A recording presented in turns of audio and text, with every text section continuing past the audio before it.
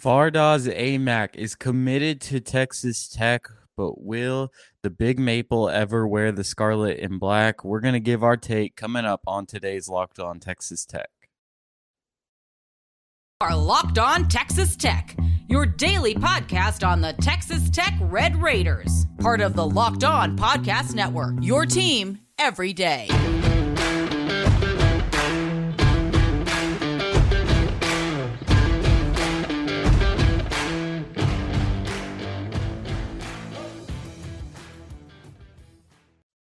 Hello and welcome to Locked On Texas Tech, a member of the Locked On Podcast Network. Thanks for making Locked On Texas Tech your first listen every day. We are free and available on all platforms, including YouTube.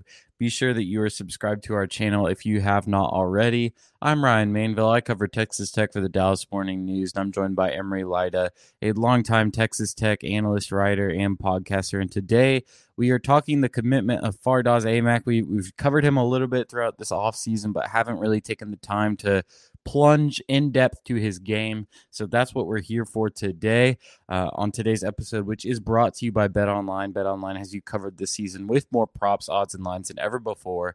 BetOnline, where the game starts. Fardaws Aimaq is officially a Red Raider. Feels like it's taken a while to get here, but ever since he announced his decision to enter the portal, it seemed like Texas Tech was heavily involved, and now that pays dividends as he has announced his commitment to Texas Tech and Mark Adams. Yeah, I mean, Aimaq's been one of the first guys to enter the portal, one of the first guys that Tech had interest in. I mean, you look back all the way to as soon as Tech ended the season in the Sweet 16, within a couple of days, you already heard about Aimaq kind of being a guy that Tech had reached out to. Then obviously when he announced his top five, Tech was on it. You look at a lot of the Twitter interactions he was having all the way back to the start of April. A lot of them included with being with Tech fans, Tech players, among other people. And so it was always one of those things where it looked like he was going to be sort of the expected commitment. Tech was always the favorite to land him, but at the same time, it was nice to be able to wrap him up because you still had a lot of high caliber programs that were involved in him at one point. You had Texas, obviously. You had Gonzaga, sort of with the Drew Timme situation, so he had to evolve. It kind of been in there. You had Iowa, Arkansas, Washington. All of those programs had some interest. And at the end of the day, to come away with him felt pretty nice. And obviously, he's someone that can provide a lot of intrigue on the inside. Obviously, you're losing Bryson Williams. You're losing Marcus Santos Silva.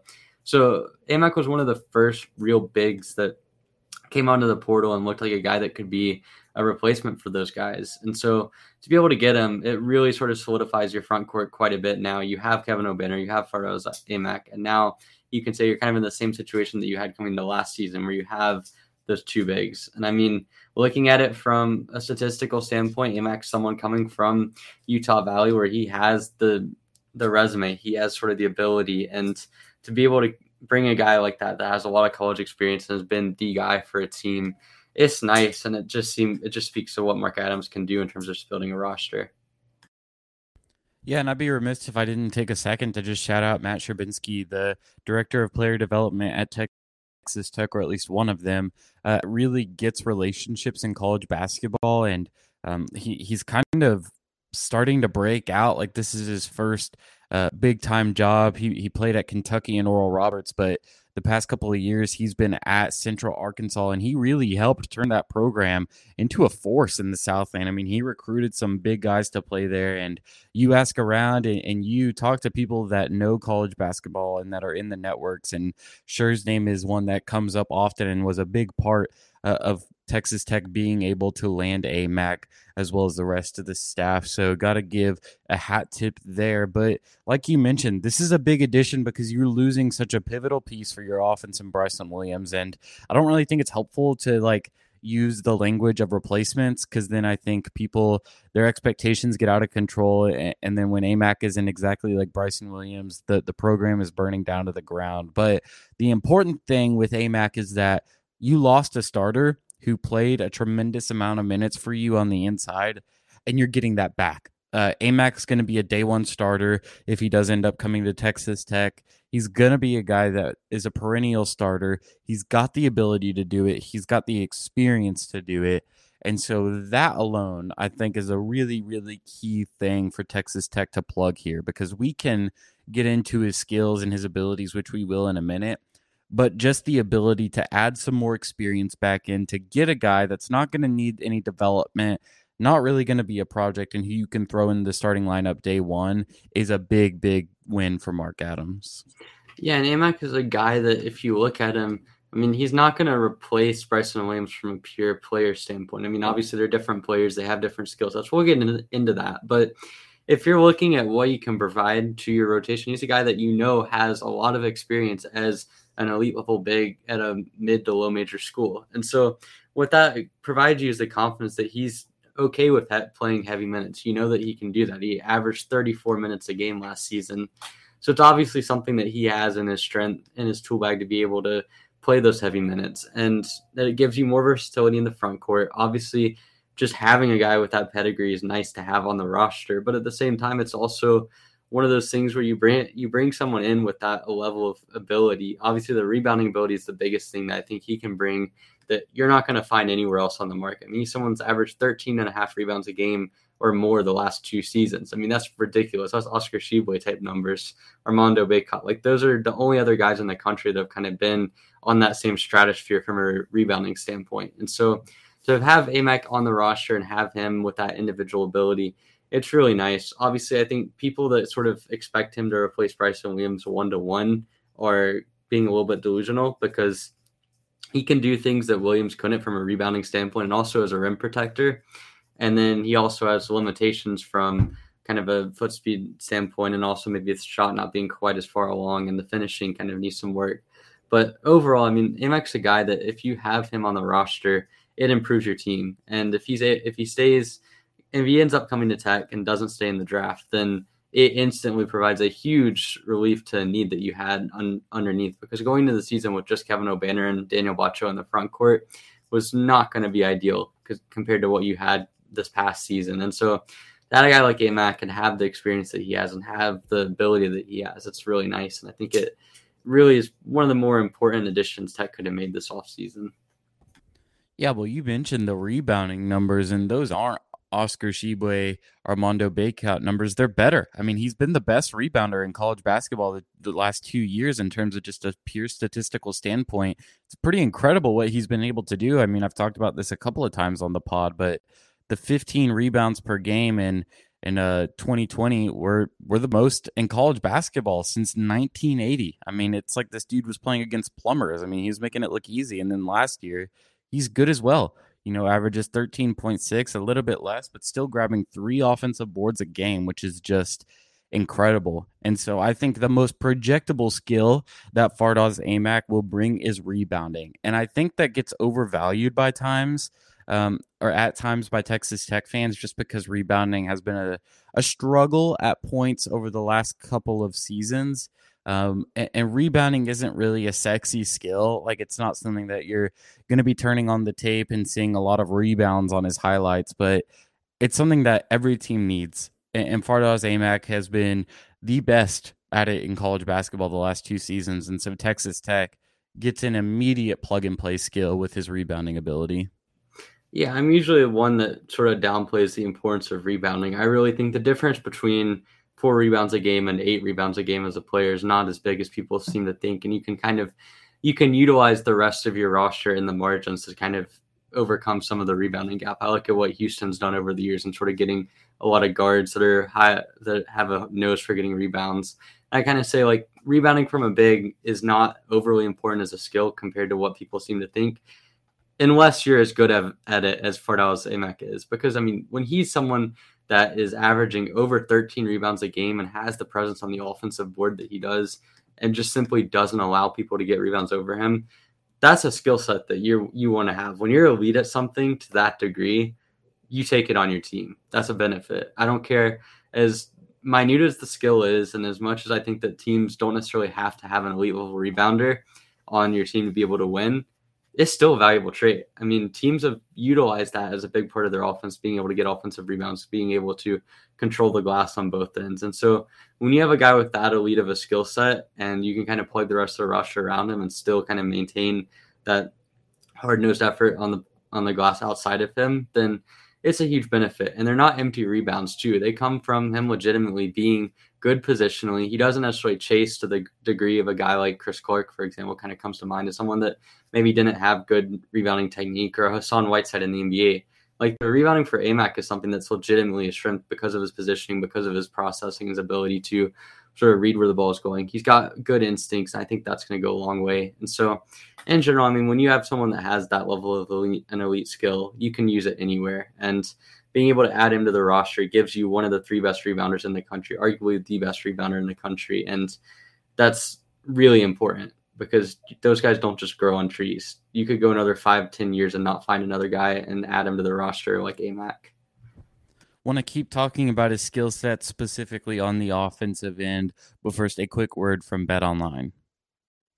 BetOnline.net is your number one source for all your betting needs and sports info. Find all of the latest sports developments, odds, podcasts, and reviews for all the different leagues this season. BetOnline is your continued source for all your sports wagering information, including live betting, esports, and scores. Head to the website today or use your mobile device to learn more about the trends in action. BetOnline, where the game starts. Well, thanks again for making Locked On Texas Tech your first listen every day. We are free and available on all platforms. Here talking Fardaws Aimaq, a very big addition, literally, to Texas Tech's basketball roster. Let's talk about the offensive game a little bit real quick, because I know a lot of people will look at him and think that he's just a back-to-the-basket player, but I'm truly intrigued by his offensive skill set.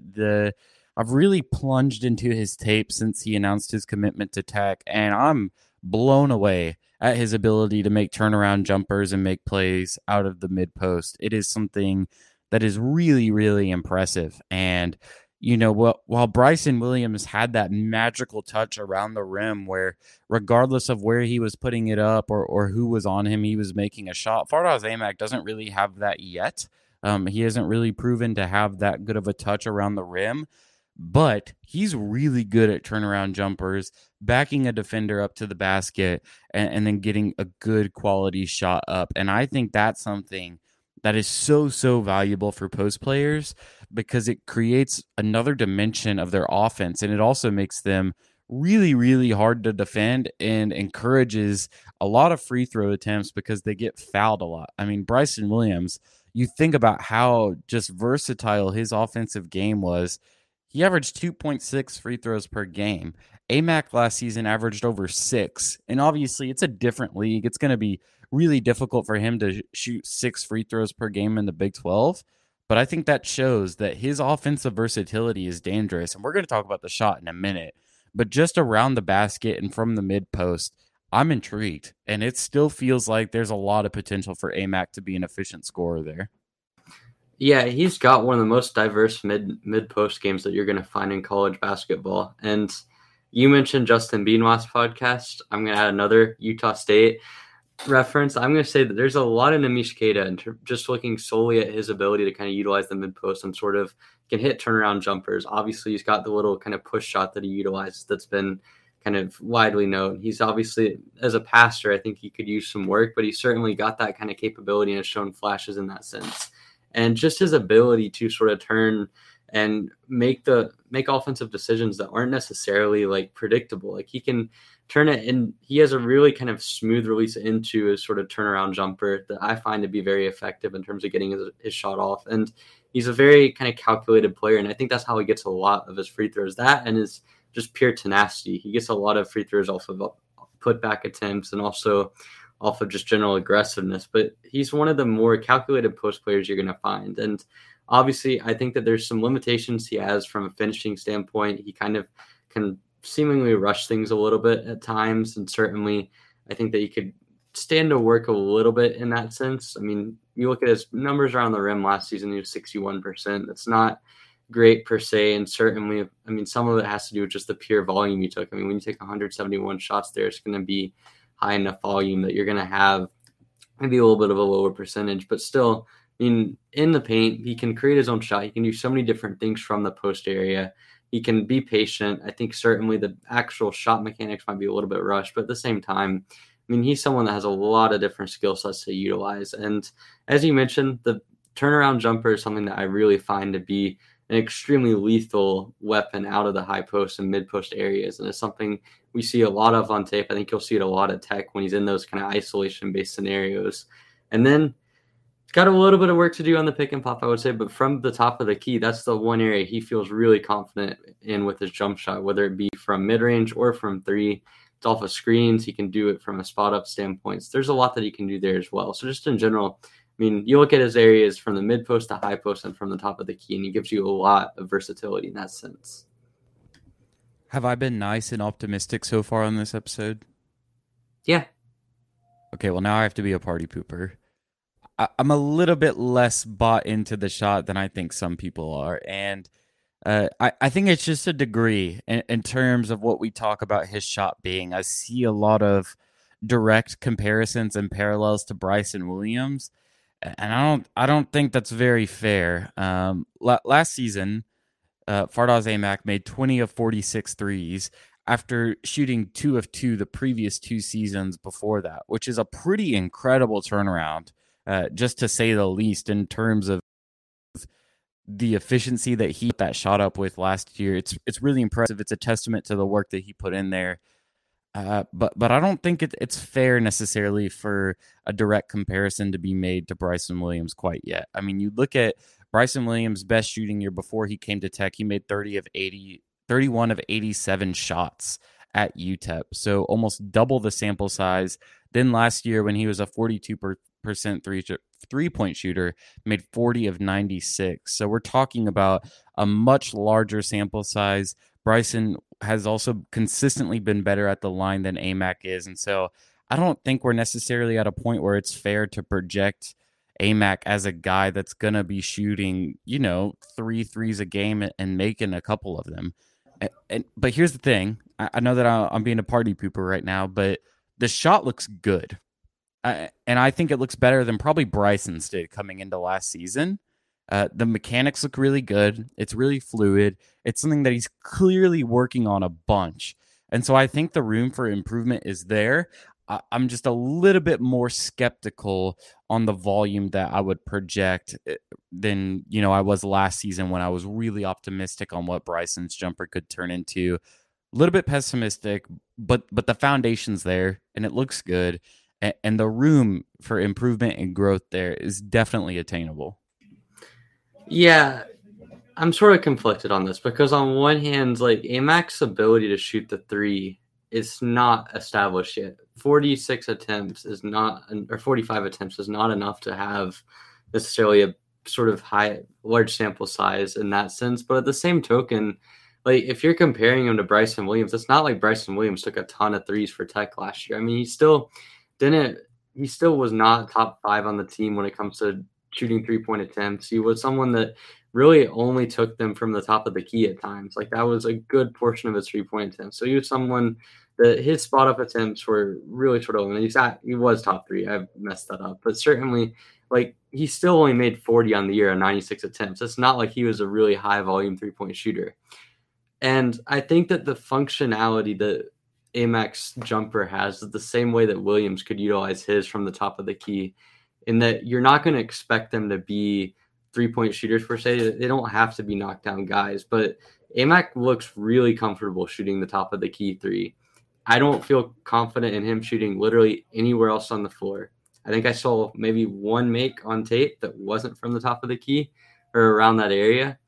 And I don't have trust in him being a spot up guy, but a lot of the same things that you utilize to get Williams those open threes in terms of using him off of screen actions, I think you can do the same thing with Aimaq. And I feel like the fact that he was willing to shoot that many and make that many is at least something to where it's trending in the positive direction, that he's not going to be a complete liability out there. And when you look at Bryson Williams' season, like I don't think his 3-point shooting was the most important trait to him as a player. Like, yeah, it was something that was really nice for Tech to have kind of offset Kevin O'Banner's struggles from deep, as having Williams shooting at a 40% clip, but he didn't shoot enough of them for it to be a huge difference. It was kind of like a point here, a point there type of deal. And so functionally, Aimaq having the potential to stretch out to the top of the key is going to be valuable. I don't think he can be used as a spot up guy in the same way that Williams can, but the jumper is there enough to where I feel comfortable that's going to be something Tech can utilize to space the floor a little bit more, and especially add some variety to kind of some of the screen sets they use. And here's my thing. Last thing I'll say on this, because we got to move on and talk about something else. But even though Bryson Williams was not necessarily that high clip, high volume 3-point shooter, it's still twice as many shots as Aimaq took last year. And so I think if Aimaq is able to take and make around the same amount of 3-point attempts that he did last season, it's a win for Texas Tech. I'm comfortable with projecting him being, a 40% 3-point shooter on 43s a season. Like that's more than doable for him because he can generate those looks from the top of the key. What I would be less comfortable with is projecting him to improve to Bryson Williams type numbers and double the amount of shots. Okay, let's talk about his defense, also the NBA draft, and kind of the Texas Tech rotation. Let's hear from our sponsors real quick. All right, so defense, really quick. We're rushing against the clock here. I'm bullish. I really like the defense, and I think we're kind of switched here in terms of I'm pessimistic on the shot. I think you're a little bit more bullish on the shot. I'm more bullish on the defense. I think you're a little bit less bullish. I think he's got legitimate projectable ability to guard 1 through 4 or 2 through 5 in the Big 12. I'm still a little bit skeptical on what he can do against lead guards, and I don't think that he can be a Bryson Williams or Marcus Santos Silva type big defender wing guarding those type of primary ball handlers. But I really like what I've seen. He's got definitely some improvement to be made in terms of the lateral quickness, but he's got good instincts, and I think that shows in his shot blocking numbers. Even though he's not a guy that's putting up Musa Cisse numbers, he's a guy that's blocked 1.3 shots per game last season and then 1.7 a season before. And so the instincts are there. I think he's got a good defensive basketball IQ. I think he's got some work to do on the defensive end and with his lateral quickness and just keeping his feet in front of him. But I think that if he buys into the system this offseason and really works on it in the way that I think we saw Bryson Williams and Marcus Santos Silva do, he's got a good chance to be a reliable, switchable defender. Yeah, the thing about Aimaq on defense is I really like the instincts. I think that it's allowed him to be an all-conference level defender at a lower level. But the problem I have is I feel like the lateral quickness is as much of a liability as we've seen from anyone coming into Tech outside of some of the project bigs in the last few years. And it's something that he can work on. It's certainly something that we saw Kevin O'Banner improve on it last year. We saw Marcus Santos Silva. We saw to a lesser degree Bryson Williams improve as well. But if he is as poor laterally as he was at Utah Valley, it's going to be difficult for him to avoid getting exploited on the 1 through 5 switches. And that's such an integral part of what Tech does. And there have been teams in the Big 12 that have specifically hunted that down. And last year, I think Tech kind of used it to their advantage a little bit because teams were trying to put Marcus Santos Silva in the blender, and it just simply did not work at all. And so in that sense, like I feel a little bit worried that if he doesn't improve in that sense, that teams are going to be able to take advantage. And there might be situations where he is a little bit of a liability in the sense that Santos Silva was when Baylor played against Tech really early in the year in 2020 or in 2021, and Butler was able to just exploit him. But at the same time, like if he improves that, I think the instincts are there to where if he's able to switch on to guys and is able to be remotely athletic enough to keep up with them, then I feel like he's a good instinctive team defender. He's not going to make mistakes rotationally that are going to kill you. And he has the talent level as a shot blocker to really improve your interior defense. So my holdup, I think, is mainly just that lateral quickness is something that we've seen over time is difficult to improve on. Marcus Santos Silva, I feel like, was a little bit of an outlier and kind of can skew perception on that a little bit. But if he can improve that, I'll be optimistic. But right now, I just think that on tape, I can see where that sort of lateral issue is going to come into play and be a pretty big limiting factor. Yeah, I think we're in wait and see mode, and it's perfectly fair to be on that side of the fence. Looking at the rotation before he came in, I think it's probably fair to project that Daniel Bacha would have been the starting 5, but with Aimaq in the fold, he immediately becomes a day one starter, no doubt about it in my mind, which pushes Bacha to the bench, assuming O'Banner will start alongside him. I think that's really good for the Texas Tech rotation. I don't think that anybody's feelings are hurt in terms of, we talked about this yesterday with Harmon comes in and it kind of pushes Wilson out because it takes some of his minutes. Daniel Bacho being pushed back to the bench in a sense is not a bad thing at all for him. I don't think he proved that he was ready to be a day one starting big in the Big 12. I think he's got a lot of projectable deliverables that he can bring to Texas Tech this season, and I think that he'll be a better player than he was last year. But I still think that you're more comfortable having him as a reserve type than being a perennial starter. Yeah, Daniel Bacho, if he reaches his potential and can stay healthy, is absolutely a starting caliber player. But I'm very skeptical about the health. I think that's something you're going to have to be really careful about, kind of avoiding putting too much burden on him right away. And I think that was something we saw last year. Early on in the year where he was kind of fully healthy and kind of got his legs back under him, he looked really good, had an injury middle of conference season, had a knee procedure, and it just seemingly never really came back to him. And I feel like it's sort of the similar way to look at this upcoming year as well. Like, do you want to risk putting Bacho as your primary guy as a starting big?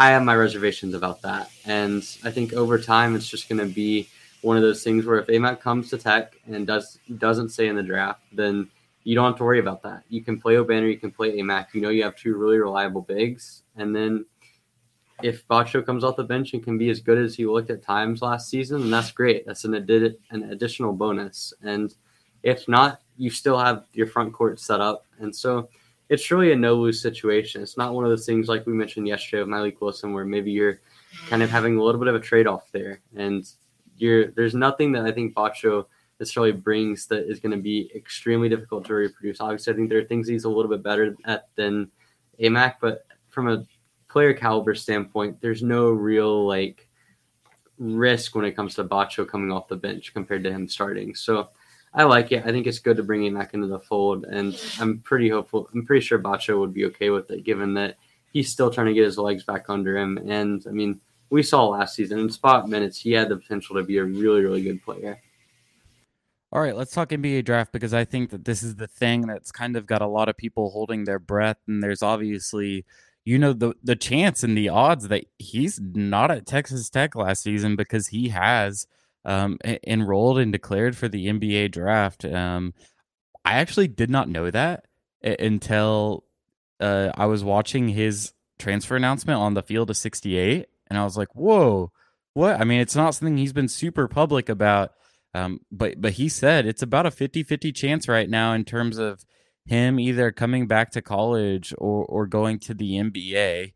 And I'd say I think he's saying the right things, but I don't think that that's accurate. Unless he's okay with being an undrafted free agent or being a very, very late second rounder, I don't think that the poking around that I've done would prove to give him an optimistic chance at being drafted in the range that he'd probably like to. And he didn't mention on the show, Jeff Goodman asked him about it, if there was any certain range that he was looking at. He said, no, just gonna, get the feedback, go do some workouts, and then talk with my family and my agent to make the best decision that I can. And so, I mean, we've done this with multiple guys throughout the series of the pod, right? Where people will enter and they'll get feedback, and I'm all for that. I think it's a great thing for players to do. But for Aimaq, it's something that you've certainly got to monitor because it is happening. But I would not be sweating it per se. I don't think that it's really a threat at this point. I think that he's got a chance to improve some areas of his game and maybe get himself in the professional conversation after next season. But this is a guy that has played 6 games against Power 5 teams in his career. He needs the tape against high-level competition. I think he needs a little bit of improvement on his lateral quickness, and I'm not sweating the idea of him going to the NBA draft this offseason. Yeah, as of now, he's a big that can struggle from a lateral standpoint, isn't a particularly efficient finisher at the rim, and doesn't really shoot the ball at a completely reliable level on high volume. So you add all those things together, and there's really nothing that makes him overly attractive to NBA guys as a prospect. And certainly that would be the same thing that we've heard from various guys. I mean, I haven't heard anything on draft circles in terms of him being really on the radar as a late second round pick. I mean, it wouldn't shock me per se to see him go the draft route, but at the same time, I feel like the odds are certainly in Tech's favor that he comes back. And it's always good to get feedback. I mean, you can hear from NBA scouts what you need to do. You can kind of get some intel from teams.